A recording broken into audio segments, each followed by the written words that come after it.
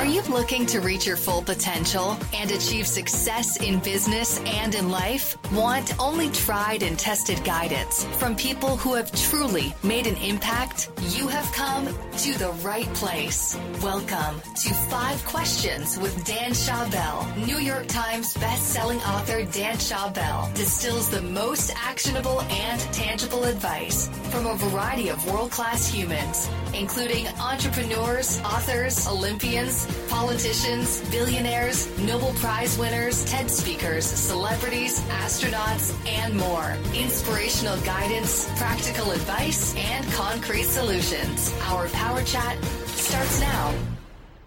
Welcome to the 83rd episode of the 5 Questions podcast. I'm your host, Dan Schawbel. My goal is to create the best advice from the world's smartest and most interesting people by asking them just 5 questions. My guest today is DJ, record producer, and music executive Steve Aoki.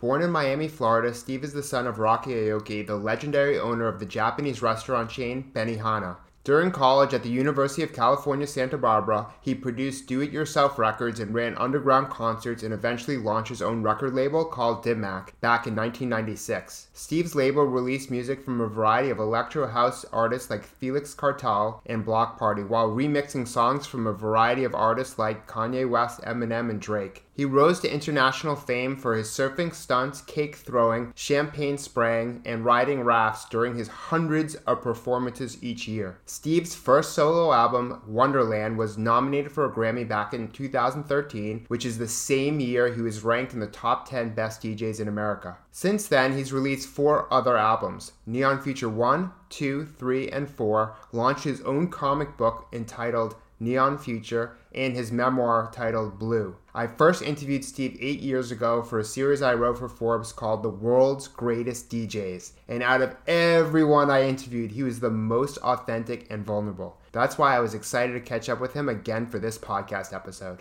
Steve, we're constantly told to follow our passion, and you've not only found your passion, but turned it into a thriving career. What do you recommend to others who have not found their passion yet or haven't been able to monetize it? The only way you're going to find your passion is if you try many different things. We're in a quarantine. This is the opportunity to take advantage of that time, because that's also very difficult. You know, when people say, well, I don't have the time, you know, I have to work. I have 2 jobs to pay. I have bills to pay for. I have kids to feed. I have a family to take care of, whatnot, or I'm in school, you know.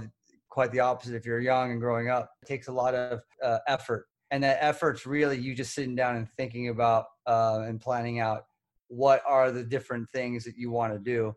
That actually takes a lot of effort, I think, for a lot of people. But if you sit down and you really stop the train and you go down your list of all the different opportunities and different skill sets and different things that are in front of you, you got to make that time for yourself, or else you're never going to find the passion. And when you are trying all these different things, you have to have a perspective of adventure. If you look at everything that you do as an adventure, even if it leads to nothing, at least you learn something from that. And as someone who has toured the world many times over, you've witnessed how your music has impacted different cultures. Now that you're in isolation in your home, how have you reflected on your life journey, and what will you do differently when your life gets back to normal?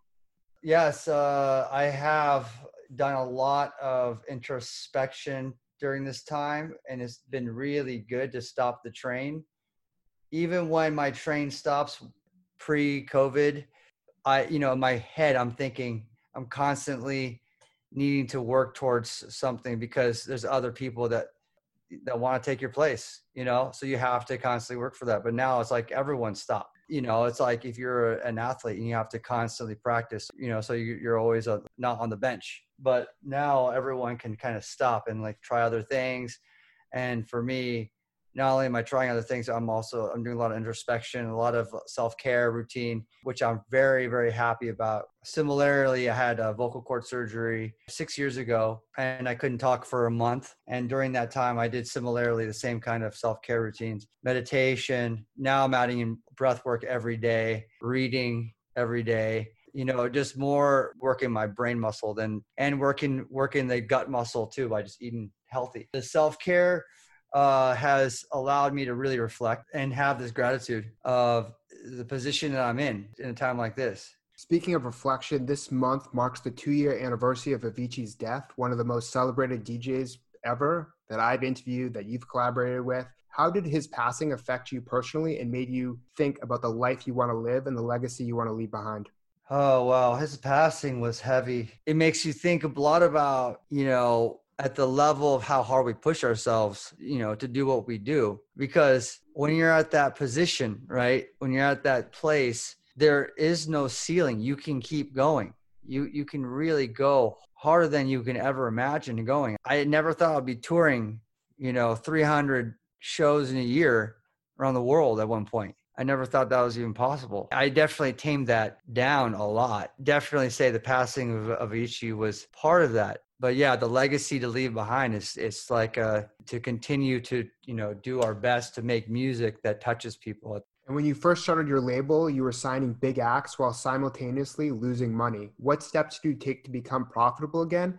And what did this time in your career do to prepare you for the future? Yeah, I remember during that time when I was so in debt and I could not see the light at the end of the tunnel as far as how I can create enough ROI on the DimMock business side that I was able to pay off the interest rates and start paying down these credit card bills. I was like, okay, I could pay off the interest rates because, we are making money. And the problem is the kind of business model that I was in is a distribution deal. So you get paid quarterly. So as long as you can survive those coming months before you get your quarterly check, you have to, think ahead for like the next 2 checks that are coming. So that way you have enough bandwidth financially to pay off your own bills and continue supporting all the different releases that you have coming out and artists that you have on the label.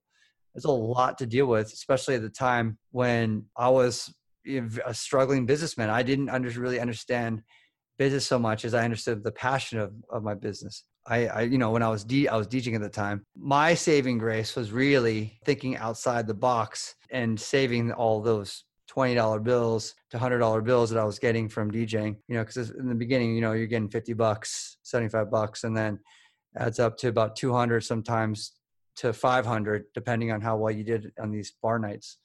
But then, I was hustling all over Los Angeles, doing like 4 different parties a week. And, that adds up to what, like $2,000 if you're making $500 a show, maybe $400 a show, you're making $1,600 to $2,000 a week. Now that's good money, especially if your rent's $450 and your car insurance is, less than $200 and your phone bill is less than $200. You're covering your bottom line in half of what you make in a week. And then you got to pay for your food. And then the rest is starting to pay down these credit card bills and then continue to sustain the business as well. So luckily I had something that I did not necessarily think was going to help me. The lesson here is that if you can't see the linear curvature of how you're going to make that money from your own business that's in front of you, you have to think outside the box. You have to try different means because you only have 24 hours in one day. And what's your best piece of career advice? There's no one defining moment.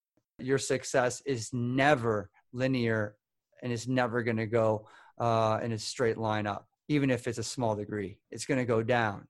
You have to follow it going down. You have to follow it going up. And as it goes down, your gut will tell you if you're on the right track. Your gut will be a big part of your decision. That failure that you see that is happening in front of you will also tell you if you're willing to continue going forward. You got to trust your gut. So it's not necessarily like keep getting up and jumping back on the same horse. You definitely keep getting up, but you might have to jump on a different horse. Thank you so much for sharing your wisdom, Steve. To follow his journey, you can read his book, Blue, and find him on Twitter, Instagram, YouTube, and LinkedIn, where he shares his latest productions, announcements, live appearances, and pictures with other artists. We hope you enjoyed today's show and the amazing advice our guest provided. Remember that you can only benefit from advice if you act on it. Before you do, we would appreciate your feedback in the form of a review. You can leave a review on iTunes, Stitcher, or a podcatcher of your choice. Your feedback would be very much appreciated. Head over to danshawbell.com/review now.